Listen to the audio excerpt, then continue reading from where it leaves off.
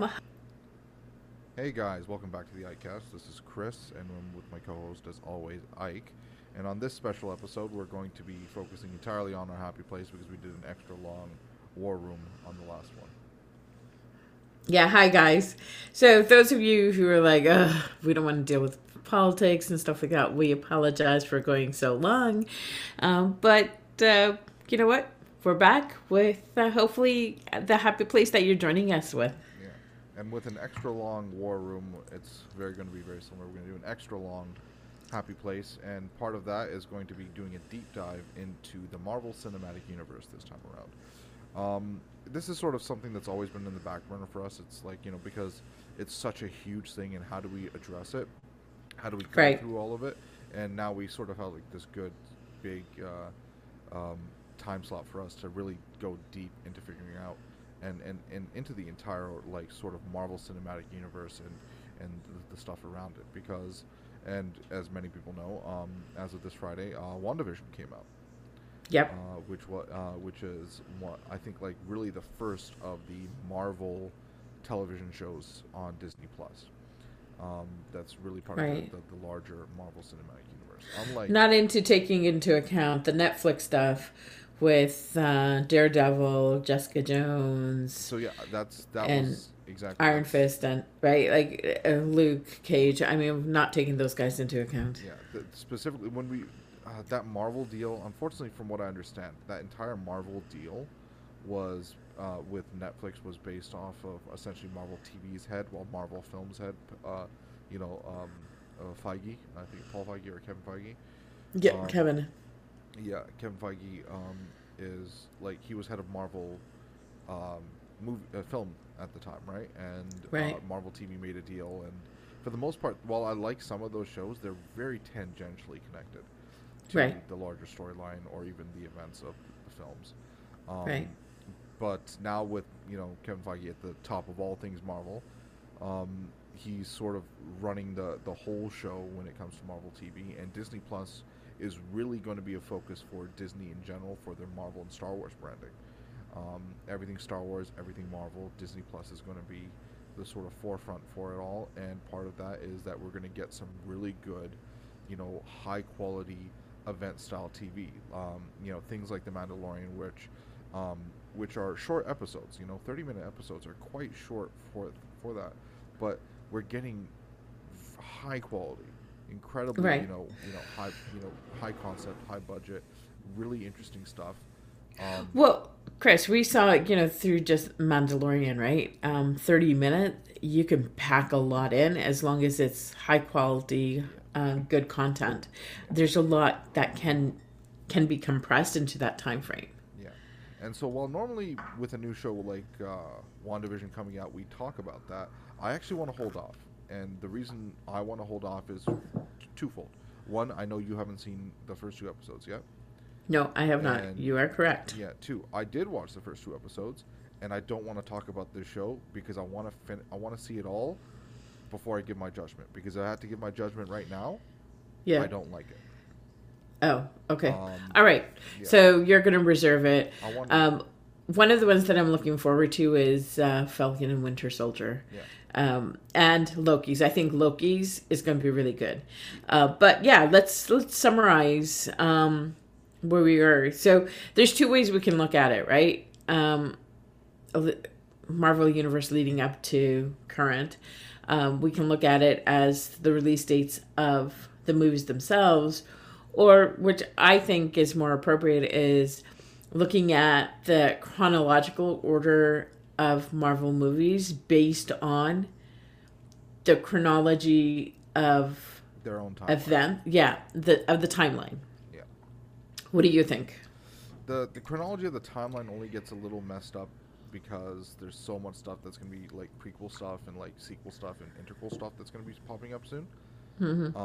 I don't like. I think that when we go about it in terms of order, it's really the way it's meant to be watched. Like I would never recommend someone watch, say Captain America first, right? Right. I would tell them it's like you'd have to watch it in the way that they're released because that's sort of the best and most succinct way to examine the story. And then on top of that, I'd be like, I would give my recommendation on honestly, you can skip this one because Right. the Well, I real think there's a couple of Iron Man ones that we can definitely skip. yeah. As much as I love the character and think that Robert Downey Jr. really killed it, the problem is that the Marvel Cinematic Universe is not just about character stuff; it's about the overarching plot, right? That's the Right. reason why it's one of the most ambitious things ever done. Ben Affleck very recently said that pretty much that Kevin Feige is the best producer um, Hollywood has ever had, right? Because he's done Hmm. something impossible. He's done 10 years, 22 films, one arcing story, Right. right? This one arcing story over 10 years and 22 films, right? There's like 25 Bond films over 60 years, right? Right. Yeah. And it's incredibly intricate storytelling. It's storytelling that unfortunately has its one huge drawback, which is now very apparent, um, and we'll get onto that. But Okay. yeah, let's not do it chronologically. Let's do it as released because I feel that's Okay. the best way to, if people are going to start the Marvel universe, mainly because there's people who don't want to get into it because of how much you have to watch, right? Right. 22 movies is a lot, right? And then it's Yeah, like, it oh, I is. got to it's like it is a lot to get through. It's a feat in and of itself, and we had 10 years to do it, and some people are going to try to catch up in weeks, Yep. um so I mean, in the very baseline, like there's a lot of stuff that I would say, all right, this is the stuff that we'd focus on, and this is what I would say as integral to the plot forward. The only issue with that is that who knows what Marvel might do, and something small and dumb in a movie that we were like, yeah, this movie is not really necessary. All of a sudden, it becomes central to the plot because of whatever. Because I would argue, skip Iron Man 3, right? Right. But now they're making a movie called Shang-Chi and the Ten Rings, where the main villain is the Mandarin. It's like, holy crap! Now, do we have to recommend Iron Man 3 because Mandarin's technically mentioned in that and in that? Right. There's like we're gonna really have to think about it and go from the beginning, and then also while we're there, and these movies are incredibly old and all that, give our reviews. I don't care how you do it. You can make it out of stars. You can do it out of 10. You could do thumbs up. You could. My personal favorite is I give it 5. Iron Man suits out of something. I just Right. make up a Yeah. rating that doesn't make any sense. Okay. You know, um, it's like Well, if we're gonna choose, I'd prefer, Captain America Shield. yeah. How many shields? Yeah. All right. This is 5 shields out of. I'm not telling you how many. So. Okay. So you won't know. That doesn't make sense. Then there's no rating. Okay. Exactly. We gotta start it. Yeah. I mean, I think what really good is 5 shields. Really poor is 1 shield. I agree. 1 to 5. All right. And Okay. we'll allow halves.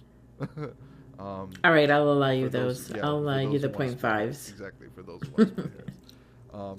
So yeah, let's start with the baseline, of course. The baseline of it all, Right. which is we have how best to put this. We have like this very intricate and long story that began in 2008, and while 2008 was going on, The Dark Knight came out. A Right. piece of cinema that has forever changed.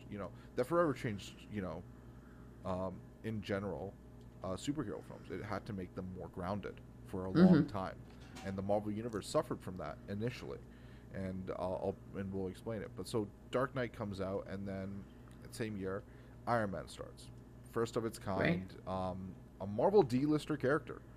As if you remember, Iron Man was like Marvel D-list. He was pretty low. Yeah, so I would say out of all of them, Captain America is probably for me had been the strongest. But yeah, the other ones had, and the Hulk, the other ones have always been like D-list. They were part of that. They were almost on the side, right? Yeah. It wasn't your Spider-Man. That was one of their best. Spider-Man and the X-Men. That's literally yeah. Marvel's like bread and butter. That's their most popular franchises, and they sold Right. those off. Right?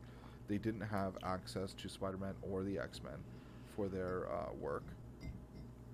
Right. So the man, um, which I mean, I think that it, you know what, it was a good start. It was a strong start. I mean, if they had failed with showing a strong opening with the first Iron Man movie, I don't know if we would be here. Oh, absolutely. And but it's not to say they haven't stumbled. I'm very critical of the Marvel films mainly because like, well, there's really good ones. There's also the ones that are Oh just yeah, like absolutely. But Chris, if they had if they started stumbled off, yeah, right out of the gate, yeah. it would be Well, like it would be a non-starter. yeah. To be very fair, to start it off, I have no issues with Iron Man one. Iron Man one is as it's like the premier like league of what you know of like what Marvel was attempting to do, right? Like they started off, they did their little hints, and they're like, this is the hint. We're gonna hint to a larger universe. And so with Iron Man one, I think pretty much a lot of people know, but the baseline is that arms manufacturer and CEO of large tech conglomerate Stark Industries, Tony Stark, right? He Mm-hmm. is taken hostage by terrorists. This is 2008, so Iraq War is still going on, and Afghanistan. yeah, sorry, Afghanistan, and he has and part of when the during the attempt to grab him, he has metal barbs inside of his body, inside of his heart, which would kill him if it wasn't for a piece of technology, a little battery inside of his chest, which then he upgrades to make it like a powerful sort of like little like power source that he holds in his chest to keep himself constantly alive. Otherwise, the barbs would kill him. Mm-hmm. All right. Right. There he learns how to survive, uses his tech genius, builds himself a suit, and then eventually just keeps on building up and building up to the point where he's got like all this kick-ass technology, and he's a pseudo superhero. The main villain of it, and there's gonna be tons of spoilers. Sorry guys, 10 years old, but you know the whole point of the thing is really just setting up this universe and getting Tony Stark in a position where he was very much a selfish person, and then getting him out of that into more of a selfless thing, trying to get him into the hero role. Right? A great Right. origin story. In terms of origin stories, the best you can get. Yeah, I agree. And we end off with him letting everybody know he is Iron Man. Yeah, and so apropos for the character because he's not about Yeah. hiding his identity. He's like, yeah, no, I'm Iron Man. And here's the thing, though, it's unintended consequences of that event. After Yeah. that, do you notice that secret identities in general have gone away? Yeah. Like the whole secret identity thing, which is foundational to almost every superhero thing, is gone. Spider-Man, who has one of the most important secret identities. His whole thing is he is so central on his secret identity. We had Right. three Spider-Man movies with Tobey Maguire that focused on that very, very, very basic, aspect of his character. Spider-Man's secret identity is a joke at this point. They gave it up. Yeah. Yeah. I feel like, and I think it's a direct consequence of the fact that Iron Man showed that, yeah, just do secret identities. People are not going to care, that other people know them and all that sort of stuff, right? Right. And I don't know if that's good or bad. I've always been a fan of the secret identity, only because I feel it tells you more about the character, right? Mm-hmm. And for Tony Stark, it works. For Tony Stark, he Mm-hmm. is Iron Man through and Right. through on both sides. Like Iron Man and Right. him are the same. But on the other side of it, there are other characters, who are not that way. This is a main theme in DC, as opposed to say Marvel, where in Marvel people put on costumes to hide who they are, right? In DC, they put on costumes to show who they, to reveal themselves, right? Batman, when he's Batman, that's who he is. Bruce Wayne is a mask. Clark Kent is Right. a mask. Diana Prince is a mask. The secret identity is not who they are. The secret identity is a lie. Right. Right? That's really interesting. Thank you for explaining that, because when you just said it, I was just like, isn't it reversed? But you're right, absolutely. Their secret identities are their masks. They're not who they are. Yeah, which is opposite of what Marvel yeah, is. Marvel, it's like in Marvel you put on a costume to hide, the fact that Who Peter you Parker, really are. Yeah, it's like in the end, Spider-Man is Peter Parker, but Right. but inside of the DC side of things, it's quite the opposite. It's like Right. Clark Kent, Diana Prince, Bruce Wayne. These are the disguises. They are not at all who these people really are. They're Right. hiding themselves. Arrow, Black Canary, all Yeah, of them. yeah, all of them. It's Right. like the DC universe in Yeah. general works off the idea that Aquaman. yeah, Yeah. that like, because Arthur Curry, Aquaman, the Prince of Atlantis, that's who he truly is. He's not Arthur Curry, right? Right. Right. He's not like, yeah. and same thing with Diana Prince and the rest. They hide themselves in the mask of humanity, as opposed to, Marvel, which hides themselves in the mask of their costumes. But that's right. all Invisibility or super gods or exactly. demigods. Yeah, and that's all been thrown to the side because of the big reveal at the end of Iron Man, which is I am Iron Man. Right. And that has its benefits and its negatives. And its benefits, I think, it's for the story wise, it makes it very, very simple for audiences. Like there's no drama in terms of, what if I get thing out? We can make it focus entirely on the main plot and all that sort of stuff, right? We don't need to worry about this duality of the person.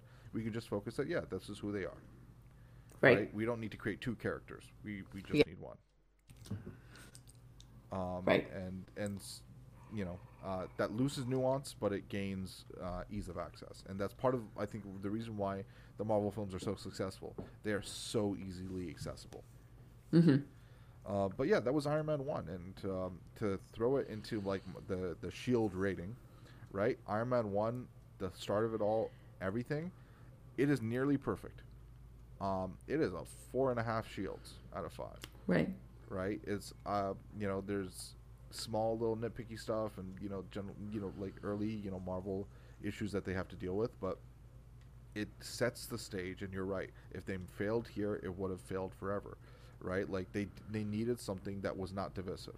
As much as like you and I love Man of Steel, there are people that we know who do not enjoy it because of the content and how and things along. Well, the choices that he made, because Yeah. they're like, that's not Superman. I'm like, yeah, but there had to be something that would have, like, there's a line that you do not cross, right? Yeah. But yeah, I agree with you. Overall, I think the consensus was it was a good movie right out of the gate. Yeah.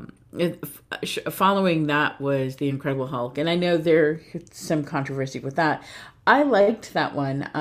I really enjoyed Edward Norton, and I'll be honest, when we found out that Edward Norton was going to be replaced by Mark Ruffalo, I was like pretty pissed, right? Because I thought he had done a really good job. But kudos, Mark Ruffalo absolutely came in and was able to nail it. I don't see Edward Norton doing or portraying in The Incredible Hulk the way Mark Ruffalo has. Absolutely not. And so definitely kudos for him. But I thought that The Incredible Hulk was a good movie. Oh yeah, no, the Incredible Hulk with Mark, because it was sort of like the second, attempt at it. We had the 2008 Hulk with Ang Lee, which was highly surreal. It was, it changed a lot of the nature of it all, and it wasn't that good. Eric Bana's portrayal and like the nature of it all, it tried to be more cerebral than it was for a Jekyll and Hyde story. Let's be very real. Incredible Hulk is just a Jekyll and Hyde story. Foundationally, yeah, absolutely. Yeah, it's but I do enjoy Edward Norton's portrayal. I do enjoy, the aspects of it. What I don't like is the aftermath. With Edward Norton sort of getting out of it, what happens is that all the events of that movie go away, right? Which was, and we have a small little cameo by Robert Downey Jr. at the end of the film, which is meaningless because it doesn't play into anything ever. And for the most part, all those characters who showed up inside of that in that movie never returned except for one. Right, which would be one of the antagonists of the film, General Thunderbolt Ross. Right. And he was up in Civil War. Yeah, he shows up for the first time since the thing in Civil War years later. And it was one of those strange moments where you like there was stuff here. They set up other characters. They set up villains. They had Emil Blonsky. They had a whole bunch of stuff. Never ever comes to fruition because they ditched Edward Norton and they ditched that plot line. Right. And from what I understand, it's just like it's uh, it was like behind the scenes stuff. You know, Edward Norton in general is a hard person to work with, from what I understand. But he always tends to put out, like, his A game. Yeah. Unless you're Wes Anderson, I don't think anyone else can work with Edward Norton. Him and Bill Murray apparently are very hard to work with, but only Wes Anderson knows how to do it. Um, but yeah, the as much as I like this movie, because of how much it doesn't actually play into any of the story, because of how much like Mark Ruffalo has to reinvent the character for himself, um, this is a skip in terms of the Marvel Cinematic Universe. If you are a completionist and want to watch everything, the rating, right, for me, this is I would give this about a 3.5. Mainly because of just how much it doesn't, play into the rest of the universe, but in and of itself, it is a good movie. Okay, so let's take that out. I really enjoyed this movie, right? I'm taking it out of like the continuity, because again, they went into a different direction with this character. Overall, I thought the movie was good. I would probably give it 4. Yeah. Right, but yeah, I agree with you that if you're going to look at it from the movies that are released and the timelines, the continuity in terms of release dates, it probably is a 3.5, just because it does not tie in with the rest of the movies. Yeah. Sufficiently. And that leads us to I don't like, giving things different ratings, because like in context of other movies, like you should really try to judge films on their own. But but Chris, you can't really with this one, is because they're building a universe on top of each other. Exactly. Right? Part of what makes this movie or the series so good, is that they're about it's about, a larger narrative. Right. It rewards you for the larger narrative. Like, and just I want to sort of like, speed this along, move this forward. Like for me, Iron Man 2 and Iron Man 3, they weren't great movies. I didn't enjoy them. Yeah. Right? I thought I except for, I think, except for, Tony Stark and built, and I think that's in Iron Man 3, and I know I've skipped up a couple of them, which we'll go back to, but except for the end of Iron Man 3, I really don't see how, they weren't strong movies for me. Yeah. Right? Yeah, I mean, so yeah, I think we've sort of ad hoc created this system, but here's the basic idea, right? Is it a watch? Is it a skip? And our rating. And so for Iron Man, it's a watch, and it was a 4.5 shields for me. For Incredible Hulk, it was skip, 3.5 shields for me. Yep. And you gave your ratings as well. Yep. But moving on to the next sort of stuff, and we can sort of run through these because Iron Man 2 I think was a skip for me. Iron Man 2 is entirely a skip. I don't see any reason to watch that film. I don't either, and to me it's almost like a blank. The only thing I see is Mickey Rourke with his, fucking bird, man. Yep. Right. Yeah, no, a lot of it was just ridiculous, and I don't know if that's a mix of like, like the sort of like everything around it, the fact that, the point, like Jon Favreau, who's like, who really just kicked off the universe with Iron Man, right, and then now is fixing Star Wars, right, he left after Iron Man 2 because of the amount of studio interference, right, the amount of like it, like just focus and make this like they really just want to like, hey, we're and you see this a lot in Phase 2. It's just hire directors where it's like, we need you to tease this, we need you to build up this, we need to, it's like, don't worry about your story, we need something for the larger thing. And Marvel, for the most part, has been very good at balancing, the I would call it the main plot with the B-side, and the B-side being, the overarching narrative, and the A plot being the specific narrative of that movie. Yeah. They've been mostly good with that. Iron Man 2 fails on all accounts. It focuses too much on the B side. Its A side suffers for it significantly. It's a total skip. And it's like 1 star. One shield. 1 shield. Yeah. Okay. And that following that was Thor. Yeah, Thor. this movie is three. I'm going to come out right out of the bat. It's three shields for me. It's okay. Yep. There's not, but really, it's a good introduction to the character. Yeah, it's a good introduction to the character, but they do a lot of really stupid stuff because they get trapped by the nature of the world around them, and the sort of zeitgeist involving superheroes at the time, which was trying to hit into realism. And so Thor, a god, is they play it up like he's not magical, right? They do that whole thing. Oh, magic is just not some technology you don't understand. Right, and they do it for a while up until the moment they're like, "Yeah, screw it, magic's in DC now." Sorry, it's in Marvel now, right? Right. And so because of that, I feel it suffers for the character. This is a god. This is not some random person, right? This is not some technologically advanced being. It's a god, right? Right. And they live in like Viking heaven, right? So it's messed. It's just weird, but but nevertheless. It's a good introduction to the character. It gets you a good baseline to all the stuff around him, and really gets us deep into sort of like the other side of the universe. Try to like dip our toe to Marvel Cosmic. Right. Yeah. But yeah, just generally, which is part of the larger narrative. Yeah, and Chris Hemsworth is a highlight. A lot of it was, and a lot of it was pretty good. It is very much a fish out of water story, and a lot of the movie sort of like, like you could tell like when they hired Kenneth Branagh to do it, they were looking for someone to elevate the material, right? Yeah.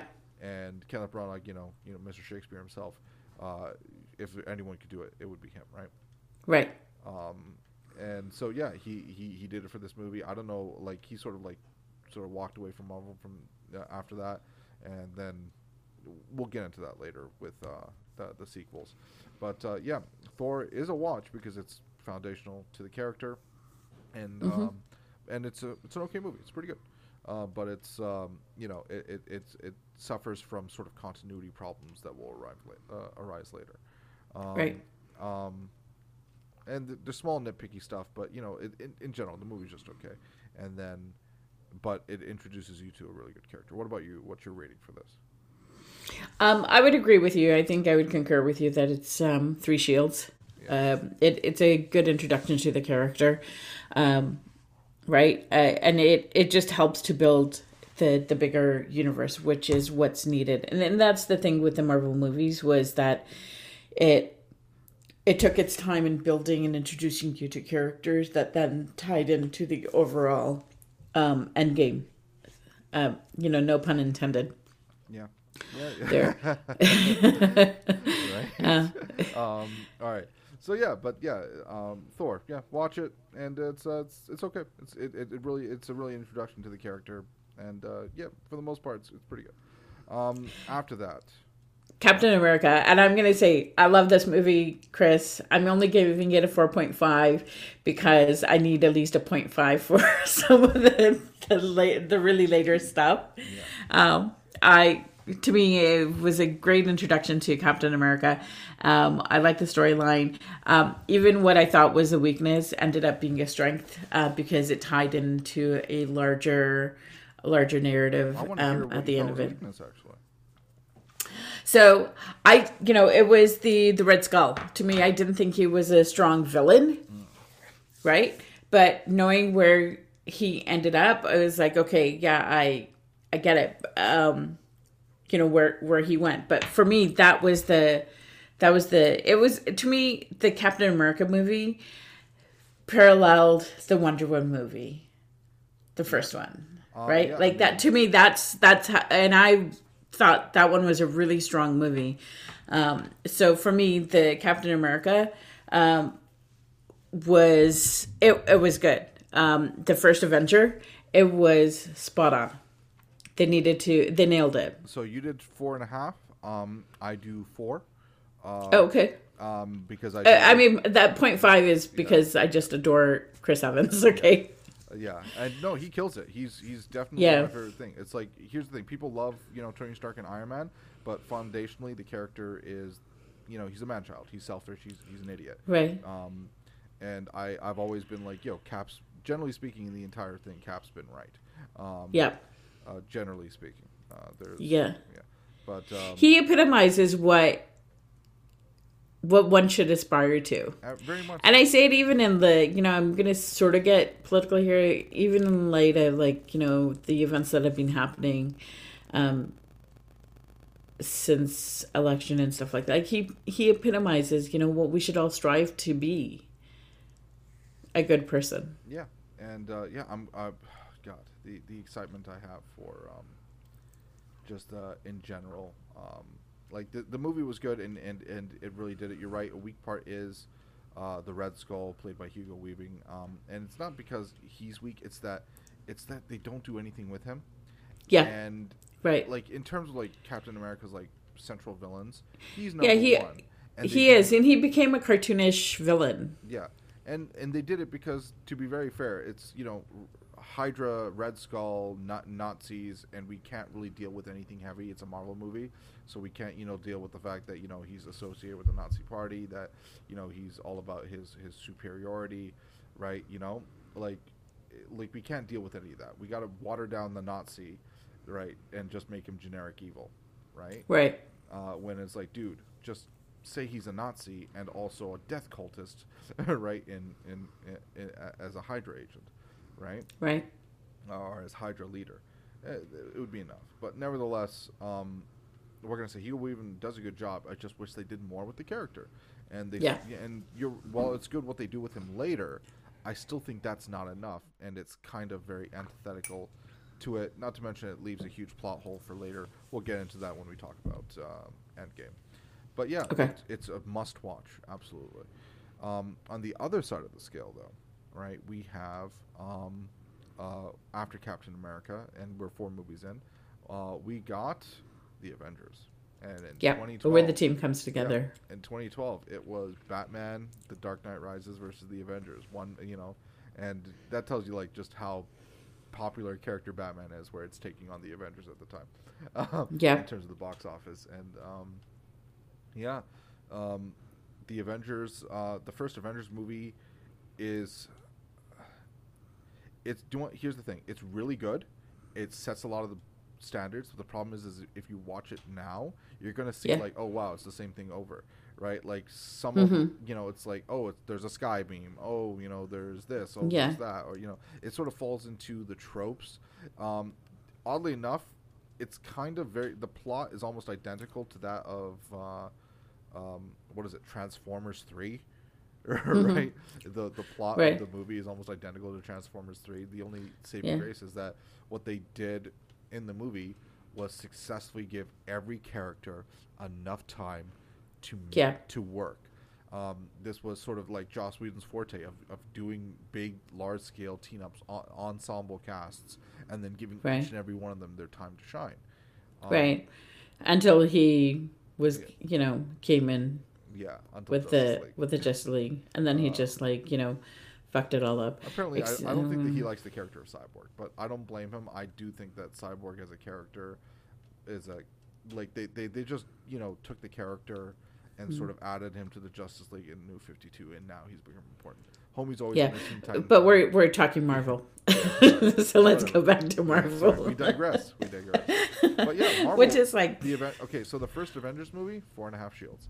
I will agree with you. It was a good. It was 5 shields when the movie came out, Yeah. but time definitely. Well, shows okay, it. so I'm gonna say 4, Chris. You know what? Because I think there was more room, and the later compilation movies were much better. Now, when it first came out, 4.5. Yeah.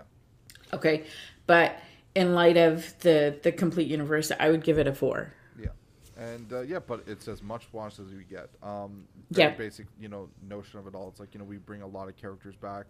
Like pretty much all the Marvel movies were leading up to this moment. We spent a lot of time sort of showing off what the central sort of MacGuffin that everyone's chasing after, who the central adversary would be, and then teasing an adversary for the future at the very end. Right. It's sort of like it is the blueprint of how to do a shared universe comic book movie, where you sort of do the team up and then you bring them in. Like everything about it is so like centralized and so hyper focused on the team up, right? Where it's like all those beats are now like at this weird point of being cliche, where it's like, all right, you got to get the team together. They can't agree with about anything. They got to do this. They got to do that. Someone will die, right? They all join up together again. They learn to work with each other, and then they kill it, right? That basic storyline structure has been like sort of done to death post, post Avengers, and if you watch it now, you're going to see a lot of those beats, and but it's one of those things that it really helps start it. But it's in terms of the scale of the movie, it's quite small, right? That first Avengers movie is quite small scale once you consider the rest. Right. But yeah, it's a 4.5 for me and a must watch. And that would conclude, phase one, which I colloquially call the Tesseract saga, being the main thing that they're focusing on in that first phase. And then we get into phase two, which phase two is, in my opinion, the weakest part of all of Marvel, because there's pretty much a lot of here where I'd say, don't, like, what's the point? But the thing is that other movies have made them necessary. So starting off phase two was Iron Man 3, the post-Avengers film. Iron Man dealing with his PTSD of the events of that film, fighting his apparently most important villain, even though they make a joke out of it. A lot of the problems with Marvel, you can see this is where it stems from. The sameness, the sort of take everything and turn it into a joke.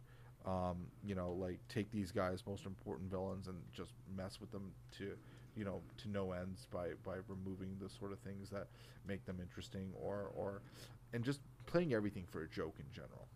Right. I did not enjoy this movie at all. Yeah. And then on top of that, it's some people really enjoy this. Some people really do. And, I personally wouldn't watch it. I'm not going to judge. Yeah. But I did not. Yeah, I'm not going to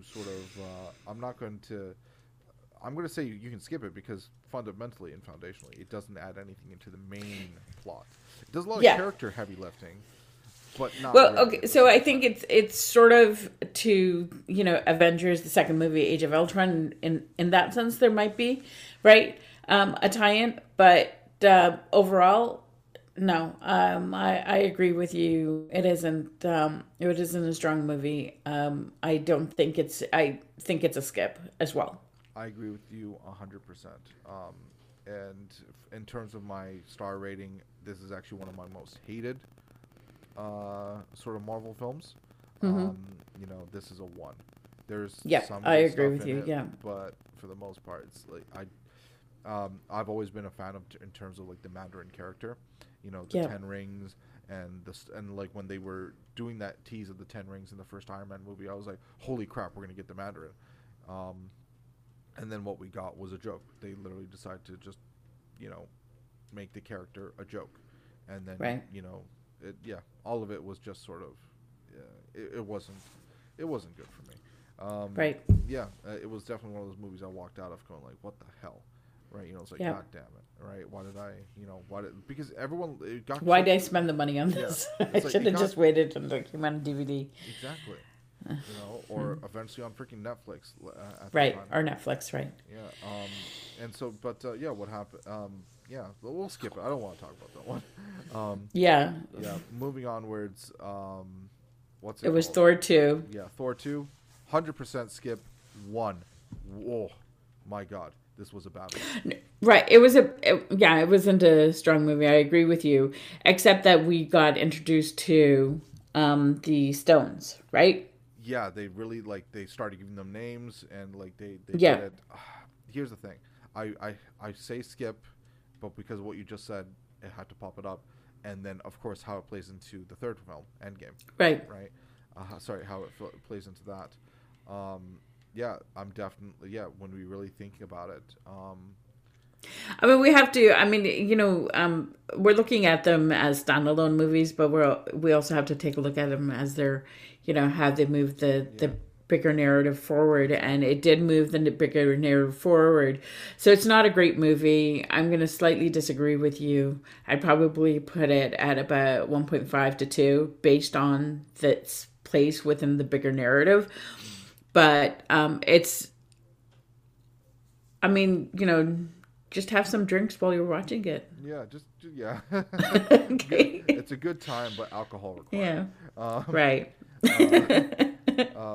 To steal a rating system from Jeremy Johns, another great YouTuber, by the way, who does great movie reviews. But all right, passing it on from Thor 2, we go into Captain America: The Winter Soldier. Yeah, And here's the thing. Yeah. Go. You go first. All right. I'm just gonna say it right now. This movie is five Hydras out of 5 shields. It is my in terms of the standalone Marvel films, this one was my favorite. Mine too. Mine too. This is, oh my god, it was so good. I watched this. Yeah.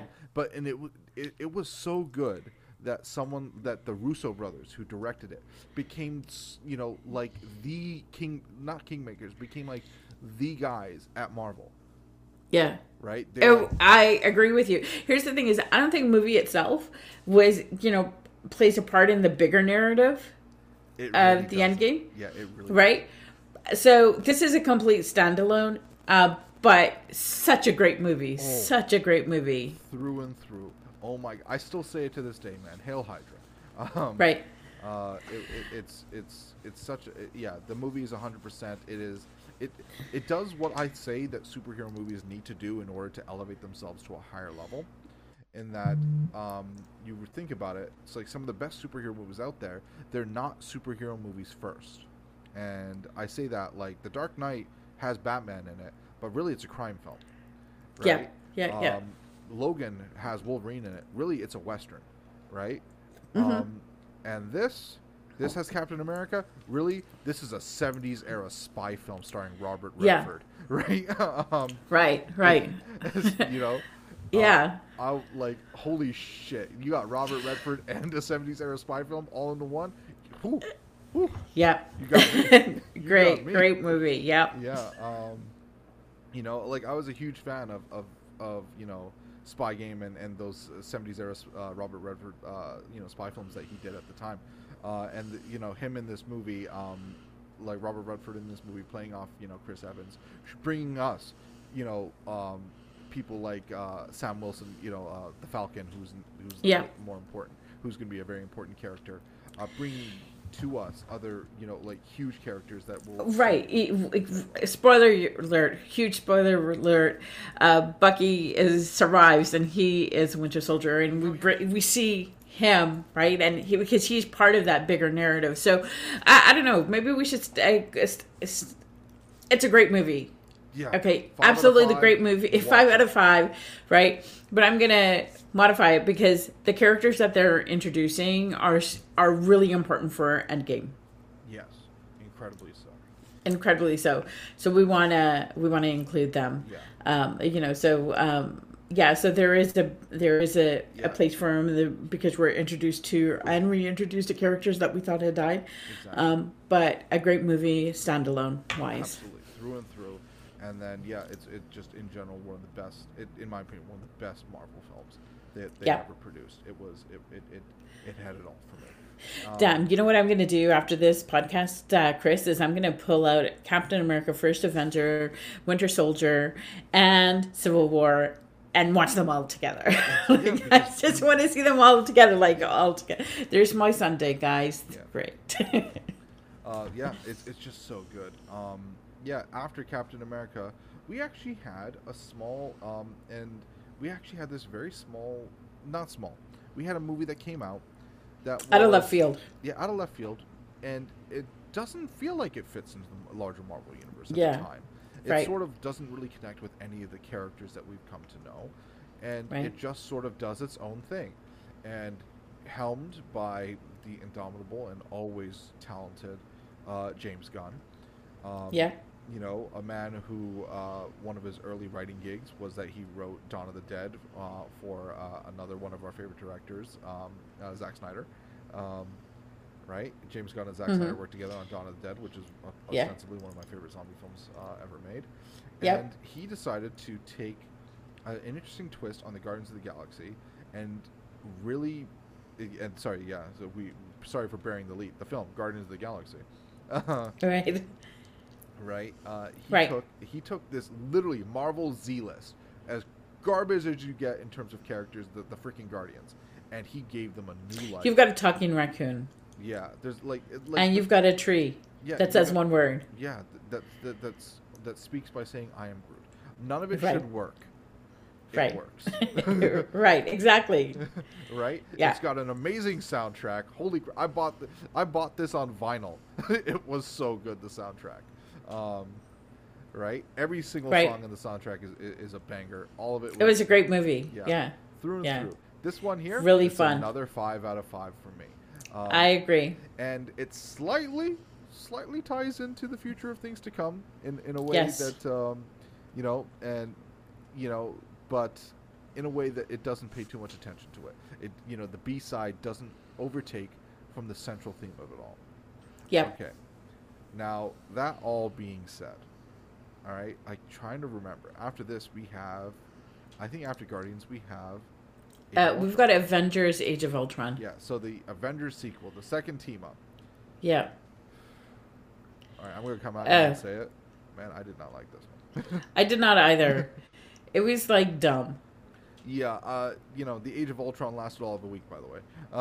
Yeah. But taking all those into account, one of the main problems with Age of Ultron was that Tony Stark is a freaking moron. And he decides to make a Skynet and go nothing can go wrong.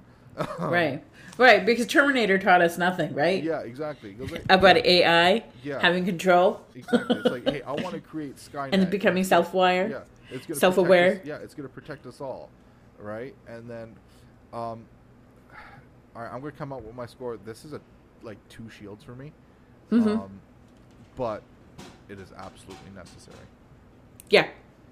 So many characters are introduced, so much heavy lifting for the future of what's coming on in terms of the Infinity Stones, revealing that the scepter in the first movie was an Infinity Stone, revealing that the Tesseract is Infinity Stone.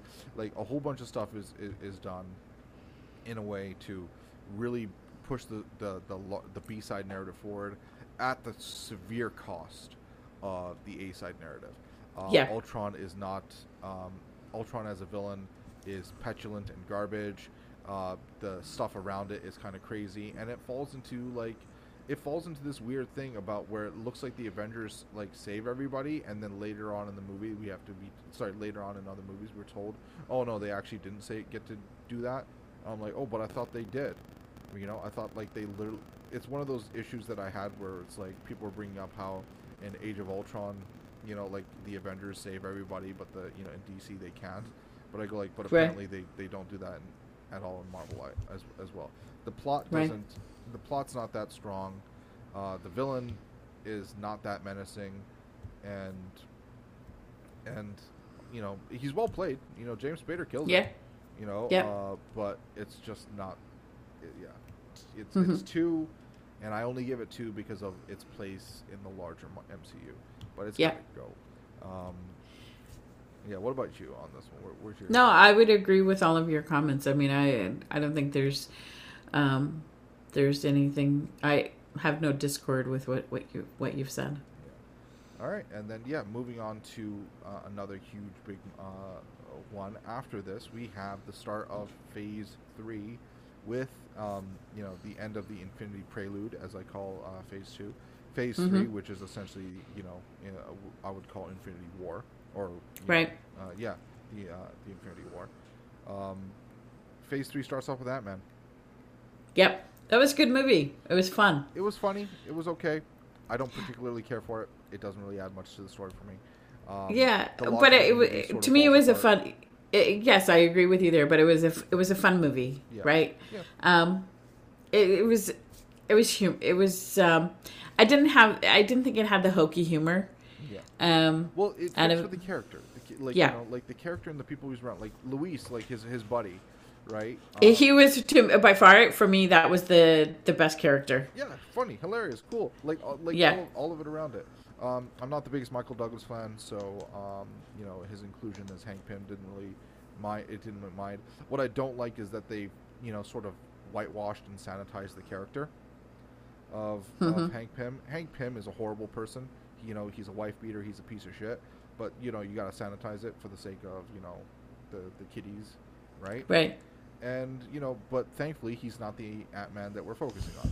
The Ant-Man we're focusing on is Scott Lang, played by Paul Rudd, and generally speaking, he is he's a very interesting character. The problem that I also have though with this film, and it's a small one, is that Hank Pym was the creator of Ultron, not Tony Stark. Mm-hmm. If you were gonna have Hank Pym show up fucking anyway, a movie later, why couldn't you have him make Ultron and not Tony Stark? Why assassinate Tony Stark's character by making him a moron, right? When you could just assassinate, Hank Pym's character by making the wife beater a moron. I digress. That being said, this was an okay movie. 3 shields for me. Okay, I'm gonna agree. I'm still sort of, because I'm not really hugely familiar with Hank Pym, so your wife beater comments are sort of throwing me off here, because I'm just like, what? Yeah, it's freaking weird. Like it's one of those things that's like it's it's a deep cut into the lore, but it's one of those things, and oh my god. But I guess I know why they didn't do it. It's better to sanitize the character than actually have to deal with the fact that he's thing. I mean, they tend to do it with all of them. Tony Stark is a horrible alcoholic. But we can't show that Tony Stark has alcoholism, right? We have to sanitize the character for that. Personality defects, not actual addictions and problems for these characters, right? There can't be any real development on these people dealing with their stuff. Demon in a Bottle, which is one of the most important freaking Iron Man stories, gets messed up in Iron Man 2 for the sake of sanitization. But all that said, 3 for me. It starts off. Dude, I have like a huge. I'm sorry, I have like a huge problem here. What is that? All right, that's fine. I mean, so. I understand what you said, that it's part of lore that you've just sort of pulled out, and hit me across the head virtually with a what, right? And the sanitization of this character, but I don't understand, like, how did this narrative work within the overall so it's storytelling? So part of is this something that Marvel introduced in order to address domestic violence and how wrong it is? Like, I'm trying to. Yeah, do you understand? I'm trying to understand. Like, why would comic books would introduce something like this unless it was to that was like the honeymooners, bam, zoom straight to the moon sort of thing that later gets recontextualized as holy shit, what the hell? It's like like Ant-Man's a wife beater, like what the hell? And then they deal with it in the comics, and they deal with the fact that Hank Pym, despite how smart he is kind of an ass, kind of a horrible person. And he has to go through some sort of redemptory stuff, and then they eventually change it up, and with a few retcons later, changing up the character and sort of getting rid of like this thing. But it's always been well sort of accepted that Hank Pym is a bad person despite being a hero, right? And then of course a few retcons later, they deal with that by sort of getting rid of that, making him change, and changing up the character, changing up the aspects. Yeah, but how do they introduce it? Like, was he always like this, or is it did he inhale? Did he inhale chemicals? Like, no, was there some sort of chemical imbalance that had? This is like 70s era, just like really bad writing. Oh my god! This is 70s era really bad writing. Okay, moving on. They deal with much later in more modern day stuff by looking at the character and going like, holy crap, maybe it's like we got to deal with sometimes that these people are horribly wrong, and but yeah, like you already have this character with a villainous aspect to him, and then on top of that he created Ultron, right? In the comics, right? Like everything about Hank Pym and everything wrong with him could have been used as a good foil for the rest of them. Like old school Avenger, one of the first early heroes, right? and show the fact that this guy's actually quite garbage, and it's played by Michael Douglas, so it's not too hard to believe. Wow. Wow, Chris. Wow. Sorry. You're just like going. As you can tell, you sort of like shocked me, and I'm having a really hard time processing. Yeah. So let's go back to Ant-Man shield rating. Three shields, but it's a skip. Okay. It's a 3 shields, but for me, it's a skip. Okay. I enjoyed the movie. I'm not sure if I can see Pym the same way. Thank you so much for like destroying that for me. Oh, right. You jerk. But yeah, okay. Did you know what? Up Hank Pym's like I did domestic abuse. Yes. And you see it, right? It's like holy crap. Yeah, and I'm just like I said, I'm very, there's like one where it says Hank Pym wife beater, and it's just like, it's one of those very, very strange things. But yeah, okay. So when I'm looking at it, it's from I think the 1970s, but I'm trying to understand like how could they introduce a story like this unless it's in my opinion it's honeymoon level of bam zoom straight to the moon. It's like when Batman slaps the shit out of Robin and goes like, dude, that's your ward, what the hell. Right, but here's the thing is so the way I'm reading up on it, so what they're Hank Pym committing the committing spousal abuse. It was just before he suffered a chemical spill. Okay, so that's what they. So that's how they're tying it in, is that he suffered a chemical just before the incident.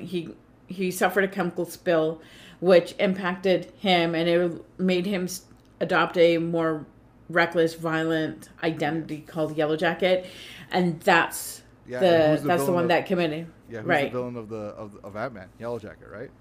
Yeah, right? Yeah. Like they right. They don't want to deal It's one of those things. So they did it later that he had the whole spill thing, but the reality is that it's just really distasteful stuff that they decided to do for shock value. But yeah, it's one of those things that he's never that character's never gonna get away from it. It was just really bad. Well, that's what they're saying is that they introduced this thing and and it's really impacted his storyline, right? Oh yeah, no, he's now become known as a wife beater. Yeah, no, Hank Pym. Thank you, Chris. Yeah. Hank Pym's for a lot of people who possibly may not have known now know. Yeah, right. Sorry, okay. Deep cuts with the lore, guys. Deep cuts with the lore. Yeah, but it's because just to, and I'm not trying to sanitize it, but based on the lore, the storyline, it's there's a chemical spill. He gets impacted and becomes more hostile and aggressive, which leads to the spousal abuse. That's not an excuse for spousal abuse exactly. at all. No. Okay. And just let's. Can't. It's horrible. It's one of those things. I go they have, but it's Marvel in general. What they do is that they'll, Marvel comics, generally speaking, if you won't believe it, Marvel comics are generally very dark, like DC level dark, right? But the Marvel movies are very, very light. And when you look at the comics of DC comics are very, very light. Wow, dude. Yeah, we got to move on. I'm really yeah, you're stuck on this. I might have PTSD from that. Yeah. Right. I can't look at that character the same way. I know. So following Ant-Man is Captain America Civil War, which I thought was a really good movie. Yeah. In my opinion, that movie is the freaking Avengers 2 that we deserved. Yeah, I agree. Yeah. And we get introduced to Black Panther, which we didn't know, right? We get introduced to T'Challa. Yeah. Yeah, and what can I say? Civil War. It's thankfully it's more of a Captain America movie than it is an Avengers movie. Yeah. And because of that, it doesn't lose sight of the foundational aspect, which is the characters and their relationships. You know, specifically Captain America and his buddy Bucky. Yeah. Right? You know, like the aspects of that are maintained. You know, the other characters are given more intricate. Sort of characterization, and then on top of that all, the character of Baron Zemo, Helmut Zemo, Yeah. is introduced and will be further developed in the upcoming Falcon and Winter Soldier show. Yeah. Quite excited for. And just to tie in, so I in Winter spoiler alert, Winter Soldier, Captain America finds out that the Winter Soldier is actually Bucky, and one of the last scenes is Bucky going to museum and reading up about Captain America and himself, and reads up about himself. And then we're into Civil War, where Bucky's on the run, and Bucky's being framed. Bucky's being framed for terrorist event activities, and Captain America's like, no, that's not who he is, and he's there trying to find Bucky before things go even more down the pot, and he's fighting not only Iron Man, but he's also now fighting a new, and we don't know if he's a hero or if he's a villain, but the Black Panther. Yeah. Generally speaking, this one is 4 shields for me. And the only reason why is because it's not higher is because a lot of the movie like the central theme of like these heroes fighting each other going to Civil War is kind of contrived. It's one of those things like what there's something really stupid that pops up, and that sort of the foundation for it all, which is that superheroes need to be sort of maintained by world government. Right. Mm-hmm. And there's your registry. Yeah, and that whole you gotta work with us, you gotta register, you guys have to you guys need some sort of oversight. And Tony Stark is like, yeah, 100%, we need oversight. It's like, look what happened with Ultron. But dude, Ultron is because of you dope. And to which the only one who needs oversight apparently is you. No, it's you who needs oversight. You weren't willing to give up your freaking You're the moron to the U.S. government. Now you want to give up power and seek control to these guys. The people that he's against are also like tend to be freaking Hydra. Right, the people that he wants to give power and authority to tend to be freaking Hydra agents. What can I say? It's one of those things that makes me dislike Tony Stark more and more as time goes on, right? Because it's like, dude, it's like, stop being an idiot, just freaking deal with it. He just doesn't think. No, he doesn't. But that's the character. But that all being said, pretty good. I like this. And I want to say, this is when we first get introduced to Wakanda forever. Yeah, it's like, we at the end, right? Yeah, exactly. We see the Panther, like they go to Wakanda. Yeah, we see the Panther, Black Panther homeworld. Yeah. Or country. Yeah, Sorry. Homeworld, right? Yeah. Sorry. I am my country. Yeah. We Homeland. We see Wakanda, and we see it like in all of its glory. After Captain America was Doctor Strange. Yeah, Doctor Strange. Yeah, this is like a 2 for me. I agree with you. I don't think it was a strong one. It didn't really engage me too much, but I think we needed it for moving. Yeah, we needed it for to introduce the character and move the narrative forward. Yeah, something that it does very well, and it's part of the thing. It's like, oh shoot, how do we show a character with magic when we disavowed magic in our universe for up until this point? Right? It's like, guess what? We no longer disavow magic. It's like, okay. It actually exists, dudes. Yeah, it's like, okay, poor writing, you idiots, right? Yeah. It's like, just have it in the beginning. People could buy it, right? Yeah. Like freaking DC came out of the gates with freaking magic. Yeah. It's like it was one of those things that they were terrified of because of like this hyper realism thing that was going on, but they didn't have to be. And for it, it's like, okay, now there's magic out of nowhere. and other characters are gonna have to now acknowledge that there's magic out of nowhere, like Right. Loki and Thor, and Right. yeah, but Oh, in general, and it helps because yeah, and it does help because I mean it explains what a time stone will do, right? yeah, So, exactly. so we're again introduced to one of the Infinity is part of the bigger narrative Yeah. of Yeah, but it Endgame. also falls into that really, really big problem with Marvel movies, which was, do an origin story, do this secret, Yeah, use this device, reveal that the device is secretly Infinity Stone. You yeah, know, like like Marvel movies started falling into that trap, and in this one it really shows. yeah, Benedict Cumberbatch does okay in general. I do feel that like at this point he's kind of getting overplayed a bit. Um, yeah. Also, Benedict Cumberbatch, your American accent is always wonky, man. Uh, What? Just be British? yeah, just be British, bro. It sounds better. And why can't Doctor Strange be British? There's nothing about the character that needs him to be American. They have a freaking Well, London actually, he person. could be an American with a British accent, right? I mean, he could have been raised in the UK. He could have, gotten came and studied here and then got a work visa Yeah, and yeah, then, yeah, yeah. and There's a gotten a green card and then there's a gotten million citizenship. I mean, there's a million ways of having yeah. a Doctor Strange with a British accent. Yeah, just do that. Do your little special. This is use a DC term. Do your little Elseworlds tale, of this Marvel Cinematic Universe, and have the Yeah. Sorcerer Supreme be a British dude, right? I mean, like, how great, you know what? How great would that have been if Doctor Strange was an immigrant who got citizenship in the U.S.? Yeah, dude, I don't see anything wrong with it. I don't see anything wrong with that. Okay. Anyways, and it would really help with the anti-immigrant sentiment that's been going around. Yeah. Okay, going back. Going back to what would you rate this? I don't think you gave it a rating. Do you want? I think Did I you? said 2.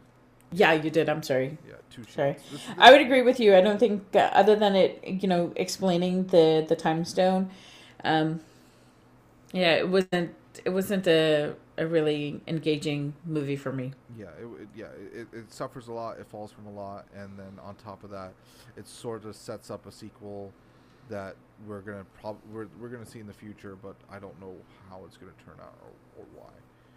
Right. Yeah.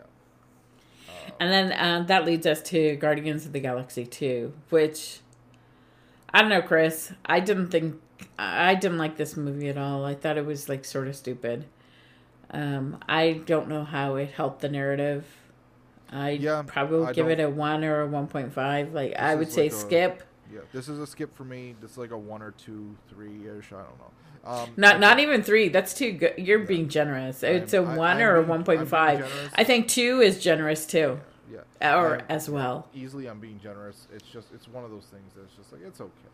I don't particularly enjoy it. I don't think that it does much to the story. It does help Nebula's character a little bit. Gamora's sister. For her role later on in the series. But well, other than a character introduction, right? But Chris, again, not even character introduction, just character, like a small character change. Right. I if you like the Guardians, watch this one. But if you're here just for the story of the arcing plot, go ahead. I know some people who don't like Guardians; they find some of the characters kind of cloying. It's like, yeah, sure. You don't need to necessarily go through this one. It's not going to be problematic if you skip this one. Right. And it thankfully doesn't like do anything crazy into the bigger story. After Guardians 2, though, this was a movie that actually I was very divided on. And so Guardians 2, skip 2, 1, Yeah. whatever. This movie I was divided on. I know people love it. I was divided on it for 2 reasons. My division on it has changed over time, and that was Thor Ragnarok. Oh, before that though, we've got Spider-Man: Homecoming.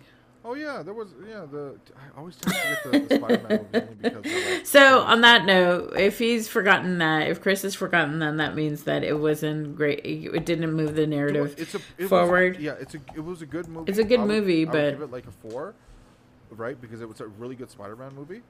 But you're right. It's like it doesn't do anything for the narrative. It's like, yeah, I mean, here's the thing: it's going to be important for the larger Spider-Man universe characters, and I say that because we're going to have what's it called? Like the main villain of this, the Vulture, played by Yep. Michael Keaton. He's going to be in the Morbius film, right? Mm-hmm. He's gonna build up like the Sinister Six. We're gonna get like Venom and Morbius and the Vulture and the Scorpion, and we're gonna like do like a Sinister Six, right? Right. With, with these characters, and definitely, it's one of those things I'm quite excited that I'm hoping they do soon, and really like bring promise to like this larger Spider-Verse. Yeah. But yeah. Not really necessary for the full story, but it might become necessary in the future. Then after that was the film that I was incredibly divided on, which was Thor Ragnarok. People, I'm pretty sure you love this movie. I do. Okay, I love this movie because it was really fun. Okay, and I'm not ashamed to admit it. It was a really fun movie. I don't know if it moved the narrative forward. We find out what happened to Hulk in it. Yeah. I didn't even know he was missing. But Ultron, he was. After Age of Ultron? Yeah. Which makes sense why they didn't show up for the Civil War. Yeah. But yeah, I thought it was a really fun movie. Chris, That's what you want, right? Yeah, sometimes you just want to feel a good movie. Outside of the narrative, I don't think it does a whole lot. But if you want to enjoy something, the characters were good. They were funny. They had everything. Loki and Thor, we get introduced to their sister, who's bringing the end of days for Asgard, right? I think for Thor Ragnarok, the last, probably, the mid-credit scenes is the most important part of the movie. Yeah. But I would give it a 4. Okay. Just because I enjoyed it so much. I think everybody played really well. It was like a comedy. It was like a space comedy. Yeah. So, I'm going to match your score. Chris? Can you hear me? In my opinion. Yeah, absolutely. And generally, so in general, when it comes to say Thor, I would argue that like Thor Ragnarok, my main issue with it was that it was a little too jokey considering the subject matter. I know that you were. I do agree. It is a fun movie, incredibly fun, and for that, I would give it a 4 with you. As I was saying earlier, I would absolutely give it a 4 with you. But just in general, like the foundational problems of being too jokey, dealing with like large scale issues, there was no real moments for character moments to land, for emotional moments to land. There wasn't really a moment for it. That being said, the cast is stellar, and I'm quite excited.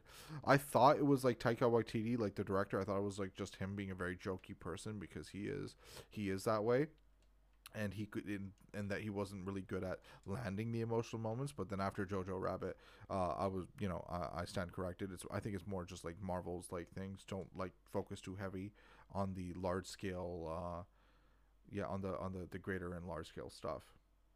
Not large scale. That's the wrong word. Don't focus too heavily on any of the emotional core because it is big. It's kind of heavy. But that being said, Thor Ragnarok is a fun movie. It is a must watch. Absolutely. After this though, what's the next movie? What's the next movie? Okay, so the next one is Black Panther. And that's where we're introduced to the Black Panther universe, home country, Wakanda. I don't know why I keep on saying homeworld. I'm such a dope. I really enjoyed this movie. I thought they did a really good job of introducing Black Panther. Again, Black Panther is not a top tier character for Marvel, but this is what they do really well, right? Is they introduce their their second, third, fourth tier characters, and they've done a really good job of fleshing them out. So we learn more about Black Panther. We learn about the country. We learn about their culture, how, and I thought it was really good. And Wakanda itself becomes central uh, to Infinity War, which was the next movie. In terms of, what would I give it? I'd probably give it a 4 or 4.5. And the reason why I wouldn't give it a 5 yet is because I like to see, what they do with Black Panther 2. Chadwick Boseman, he did pass away, so it'll be interesting how they bring tie that in. I think Marvel has come out and said that they're not going to have a new actor play him. So it's quite possible that his sister becomes the Black Panther, and it'll be interesting how they address passing. But overall, I thought the Black Panther was a strong movie. What would you give it in terms of its rating? Oh, okay. Yeah. So I think I had said I'd give it a 4 or a 4.5. And the reason why I wouldn't give it a 5 is because I think there's still more room for us to grow. I wasn't a fan of Killmonger, the character, but I think Michael did a really good job in bringing him to life.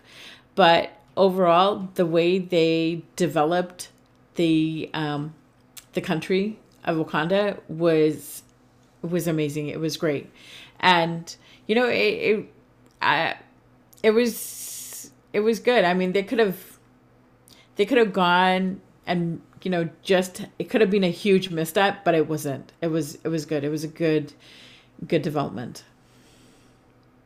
Oh yes, absolutely. It was really good. I really enjoyed it. Um, I don't actually have anything to add to it. I agree with your assessment entirely. It definitely pushed. Not only is it necessary, it is so foundational to what's coming up ahead. And then on top of that, it took a character who it took a character and at a time, in this country, when it comes around the world, and really hyper focused it. It really resonated with a lot of people, and for that, it is a really, and not only that, it's a good movie. All of it. So yeah, I wouldn't. My Your assessment is also mine. I absolutely agree with it. Let's move on to the next film. So the next one is Avengers Infinity War. So this is a two-parter, right? Because it ends with Endgame. And this Infinity War ties in all of the movies we've seen and developed up to this point, right? And this is where it's all of the characters are now coming together to fight a bigger threat, and that means Guardians of the Galaxy are there, Thor, Hulk, the Avengers from the first two, and even the new characters. We've got Falcon, we have Winter Soldier, we have Black Panther, Wakanda becomes a huge source. In terms of, I mean, I consider Wakanda to be a character within this narrative. Oh yeah, absolutely. When we consider, I'm going to do my assessment for Infinity War and Endgame as one, because they really are together for me as one. Yeah, in terms of it, I always say the hardest part of any story is its ending. How do you come to a good and satisfying conclusion? Infinity War is not an ending. It's a part one of a larger of trying to tell this story, because this story telling in one movie is just going to be too hard. Endgame comes out, it follows that thing. I don't want to give any spoilers. It deserves all people to look at it as it is, but in general, this is the only one on my list, other except for Captain America: Winter Soldier, but this for me is 5 out of 5 shields through and through. A must watch, both of them together.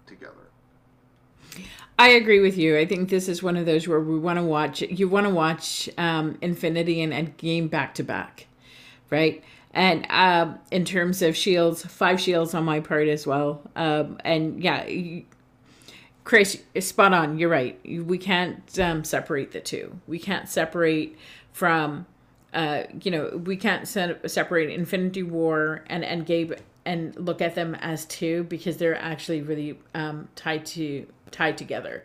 The two movies in between, Ant-Man and the Wasp and Captain Marvel, they tie in to the Endgame in that,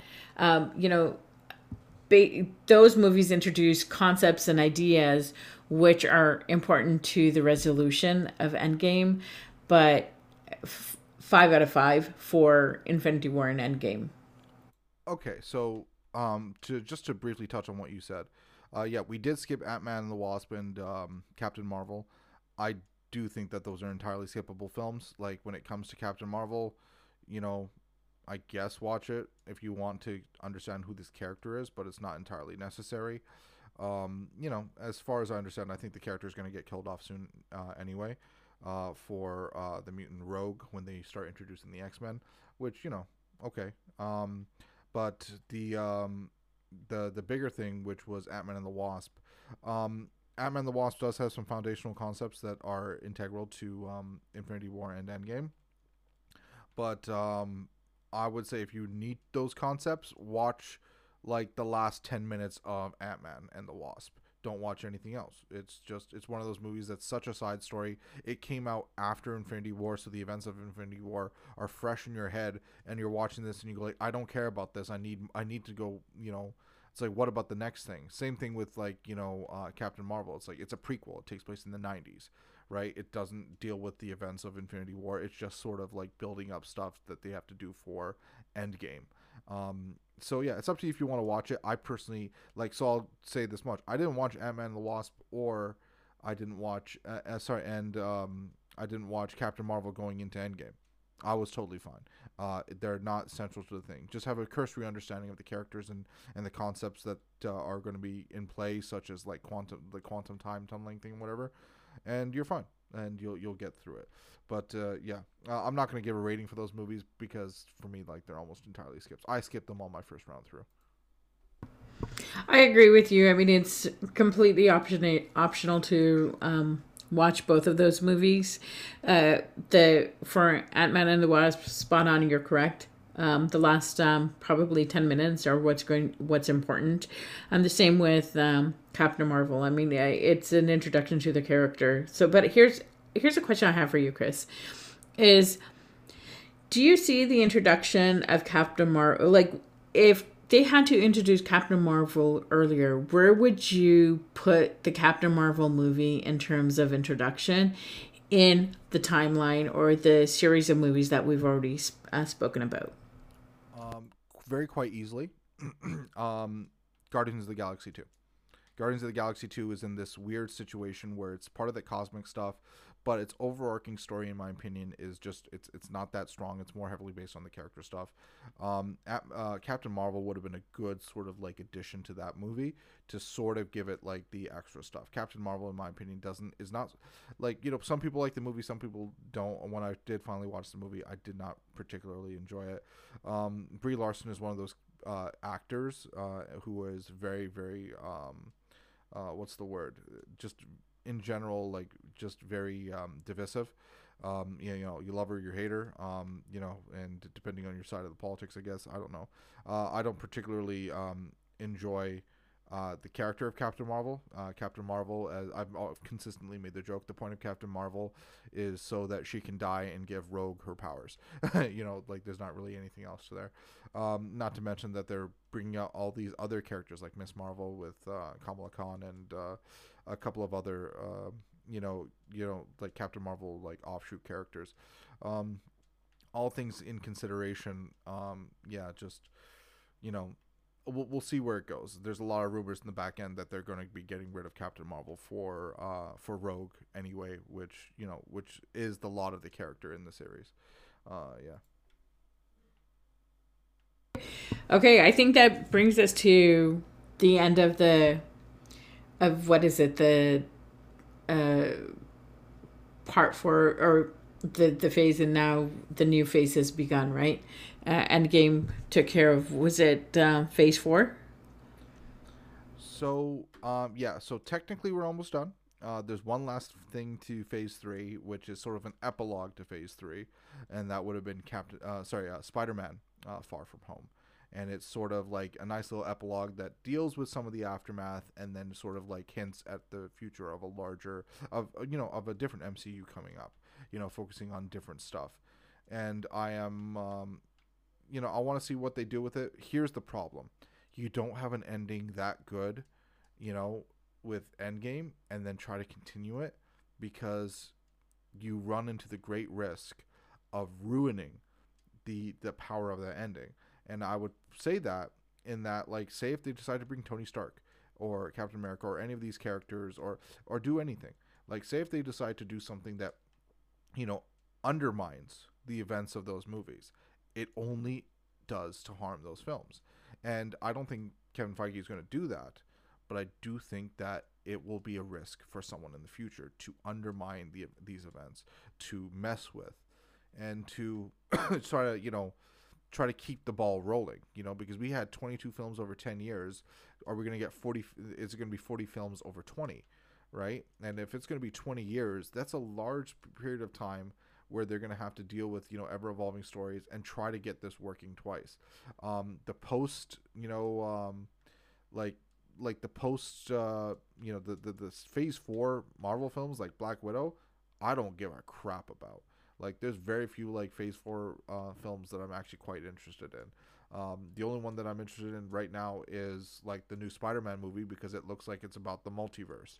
Other than that, though, yeah, just briefly touching on Far From Home. It's an epilogue. It's optional. I'm not going to give it a rating. If you want to see some more Spider-Man and deal with the aftermath of Endgame, it's there. Otherwise, the Endgame ending is still pretty good. I mean, Far From Home, I mean, it was an okay movie. I wasn't exactly a fan of it. I think, it tried to be bigger than it was. Yeah, as an epilogue, okay, it's, what are the consequences, or how does the world move forward? It was good that, all of Peter Parker's friends disintegrated with him at the end of Infinity War. Otherwise, they would have been 5 years older and not in high school like they were, right? So MJ, his best bud, they also were one of those individuals who were taken away with the snap, and then when the snap came back, they were resurrected, so to speak. So in that way, good in terms of trying to ensure that you've plugged that hole up. But otherwise, yeah, I mean, I'm looking forward to the movie with the multiverse. Yeah, it's optional if you want to watch this or not. Um, it, when you come off of a movie like Endgame, anything else is just not going to be satisfying enough. Yeah, absolutely, and that's that's definitely one of the things that pops up, right? That's definitely one of those huge things that keeps on hitting up through it, where you take, like, you do such a good job that you have to worry about the aftermath. Whereas, like, oh crap, how do we, how do we keep on going better and better and better? And that's the thing. That's going to be the future. I have no doubt we'll talk about the next three phases of Marvel eventually, or as they come out. But as for now, yeah, I think this is a good place to end it. This is our sort of Marvel cinematic, not movie or television, but Marvel cinematic, podcast that goes through, oh my god, deep in depth. I think we've been going at this for almost like freaking, an hour and a half. But we needed a heavy catharsis from last week's War Room, yesterday's War Room, in order to sort of, deal with it. So here on our halfway place, enjoy this extra long episode. Right, and Chris, I'm going to add, we're doing it for two consecutive weekends, two consecutive Sundays where we've just had War Room heavy. So, yeah, this was our, going back to the happy place. Thank you so much for joining us. And as always, you can't stop the Yeah, you can't stop the signal. Thank you guys. See ya.